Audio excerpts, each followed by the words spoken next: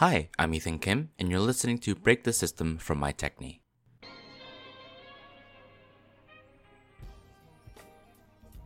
Hey everyone, welcome back to Break the System, the show that breaks down systems through science. We're starting off with a question again, and it's something kind of personal. Do you have a hobby? No, binging Netflix shows isn't really a hobby, but maybe an activity you enjoy doing. Maybe something like rock climbing, drawing, reading, or maybe even bullet journaling. I know it can be hard to find a hobby and stick with it, or even worse, the time commitment can be daunting. Well, I'm here to tell you about a study today that suggests that leisure time is actually good for you at work, and how having a similar hobby to your work might actually make you perform worse. So like we always do here, let's break it down. So the study in question found that spending more time on a hobby can actually boost your confidence in your own abilities to do your own job well. How did they find this correlation? Well, they found a variety of people in England and asked them questions about their leisure activity, or in us normal people lingo, hobbies. It wasn't a survey, but a measured study. They had two large categories of questions, the first being an initial batch of questions, and then questions during various time points that they tracked throughout the study. For the first batch of initial questions, they asked questions like about how serious they were about their hobby. For this, they presented statements like, "It's very important in describing who I am," "intended to become accomplished in this activity," "I regularly train for this activity," and finally, "I believe I have the potential to be good for this activity." Another measurement they took was how similar their work and hobby was.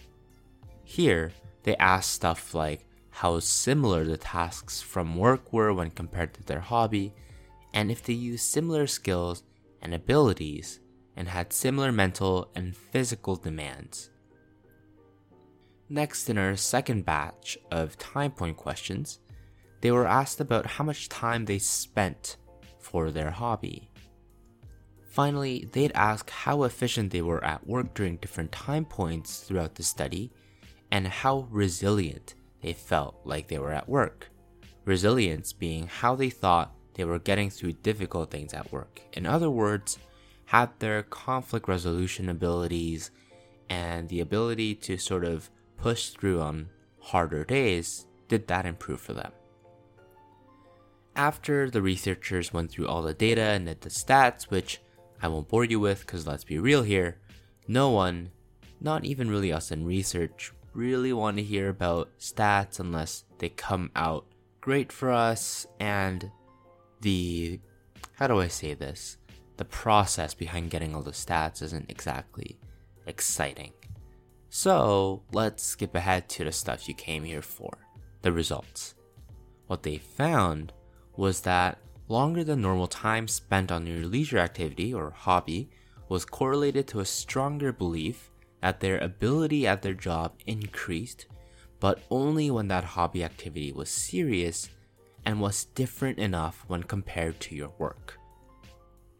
What happened when the said hobby was similar and serious? The participants actually reported that their self-efficacy or their efficiency decreased at work. So let's throw you another question. Why do you think their efficacy got lower? The authors of the study predict that to be serious about a hobby, you invest a lot of energy into it, both physical and mental. So if at work, we use the same skill set, we get much more tired and fatigued. Think of yourself like a bunch of different batteries. We only have so much capacity in them, let's say equaling up to 100%. Sleeping and eating help recharge all of those batteries. Lots of other factors recharge you too, but typically, nutrition and sleep are the two of the most important factors. Activities you do during the day uses those batteries, and different activities use different batteries. And again, like I said, we only have so much capacity. If we have hobbies that are similar to our work, we use the same battery that we use for work, and then exhaust it a lot quicker. So if we have a hobby that requires different skills, then we use a different battery for our hobby and for our work, and it leaves more capacity for both. So what does this mean for us? Well, having a hobby can be good for us. It lets us use a different skill set we don't use at work and allows us to take our mind off of work, which is good for another couple of reasons. One being that we don't have to think about work, which lets us get less stressed and disassociate from our work. Secondly, we then don't create any associations with our work and hobby.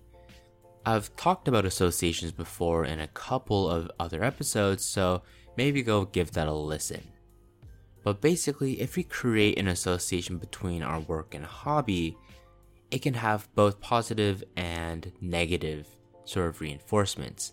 If we have a good relationship with our work, then maybe having that association isn't bad at all, but if we have a negative association with work, maybe it just causes you a lot of stress, then you probably won't end up enjoying your hobby either.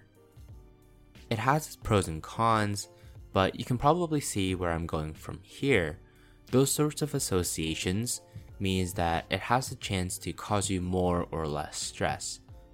On the downside, that it creates more stress, then you'll be more likely to be burnt out from doing your hobby. Whereas if you have a positive association or just create no association at all between your work and hobby, then it will probably mean that you gain less stress from your hobby, which means that it has a lower chance to burn you out, which is great for us not only from a mental health perspective, but also a productivity perspective as well. But what about those of us that don't have a quote-unquote serious hobby? We might not have, as a dramatic effect as someone that is maybe really serious about knitting or rock climbing or even figure painting for war recreations. But it still does help us create a better work-life balance, which is a huge plus in the end game.